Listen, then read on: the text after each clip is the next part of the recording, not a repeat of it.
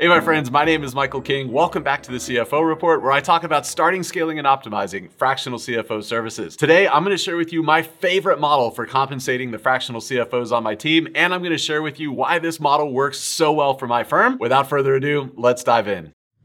How can I help you today? Well, I'm thinking about going through the process of hiring a fractional CFO and starting now, appreciating it may be several months before I land anybody. But I still wanted to understand what you would pay a person like that on a percentage of revenue. What percentage of revenue would be a good starting point, or what are your thoughts regarding that? Sure. So you're thinking about hiring somebody to join as like an employee or a contractor kind of thing, right? Yeah, exactly. And it could be either. I would be thinking employee, but I'd be open to different options. Yeah.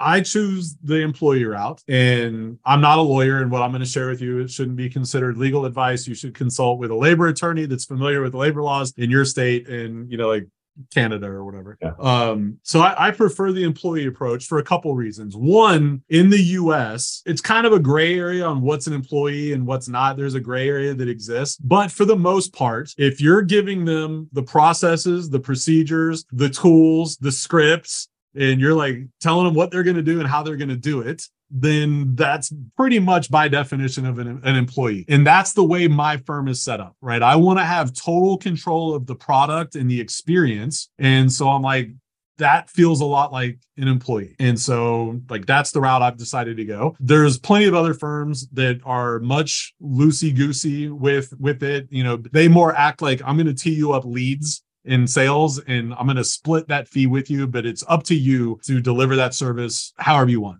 And so that feels a lot more like a subcontractor or, a 1099 here in the US. You can do whichever way you want.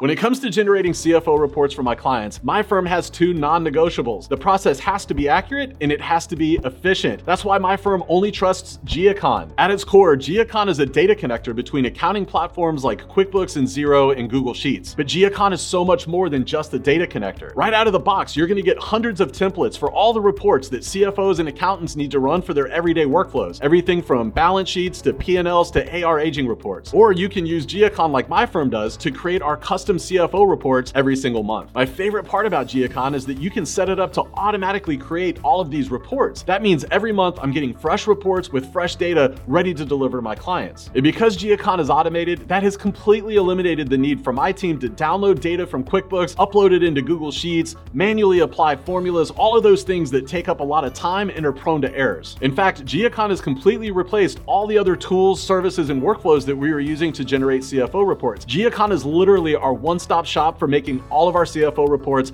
automatically every single month. If you're ready to start saving time and reducing errors, then you need to check out Geocon right now. Be sure to use the link in the description below to save 30%. That means you can get started with Geocon for as little as $28 a month. Join my firm and over 10,000 other firms and try Geocon today. Now to the issue of compensation. I think I have a whole YouTube video, 20, 30 minutes long, where I talk about the different models. But the one that I've landed on is a percentage of the revenue that they manage, of those clients. And the reason for that is it keeps, in my mind anyway, everyone's interests aligned. I worry that if I paid you, I'll pick a number, $200K a year to be a fractional CFO for me, what is your incentive to handle more than 5 clients? I really don't know that there is one. And then what's your incentive to do a great job and make sure that those clients stay as long as possible? Maybe there isn't one. There's going to be people that are going to do that. But I'm like, I would rather pay you to handle as many clients as you can and still maintain excellent service, because if those clients leave us, then that hurts you as well. And I've just found that percentage is best. Now, what percentage should you pay? Well, you got to look at a couple of different factors. So one is, what level of talent are you trying to bring in, and how much compensation roughly is that talent going to require to want to come work for you? And so if you've got a lady or a guy that, based on their experience, is going to need, I'll make up a number, $200K, and you're only charging $2,000 a month for your CFO services, as an example, you're going to have a lot of clients for them to be able to make $200,000 a year at any percentage, So you've really got to kind of balance, how much are you charging your clients? How much comp is it going to take to attract the type of talent you want? And so for us, I'm very open about this. It's no secret. For us, our services run $5,500 to $8,000 a month between our three packages. And I pay our CFOs 40% of that. So it's real straightforward. It's real predictable. The other thing I love about it is when it comes into doing forecast and projections for my firm, it's real easy, because I know that I'm going to have roughly 60% gross margin on what we bring in because I'm paying my CFOs 40%. That'll leave me 60%. So then I just factor in G&A, and that's real easy to figure out, if I want to, whatever financial goals I have. I know that a CFO can handle 8 to 12 clients. I know what they're going to get paid. That means I know exactly how many CFO clients I need to have. That means I know exactly how many CFOs I need to have on my team. And now that I know how long it takes to onboard a CFO, I now know when I need to start hiring the next CFO because of growth. And so using that model, I like to tell everybody, you're from Winnipeg, I'm from Lower Alabama. I like everything to be simple and easy and predictable. I don't have to think too hard.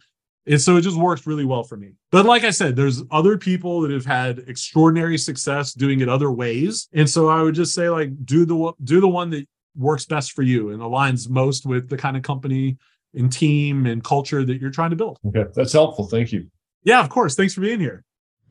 All right, my friends, I hope you found this episode helpful. If you did, it would mean the world to me if you would leave a 5-star review on Apple Podcasts, Google Podcasts, Spotify, wherever you're listening to this episode. In the meantime, I can't wait to see you back right here next week. I'll see you then.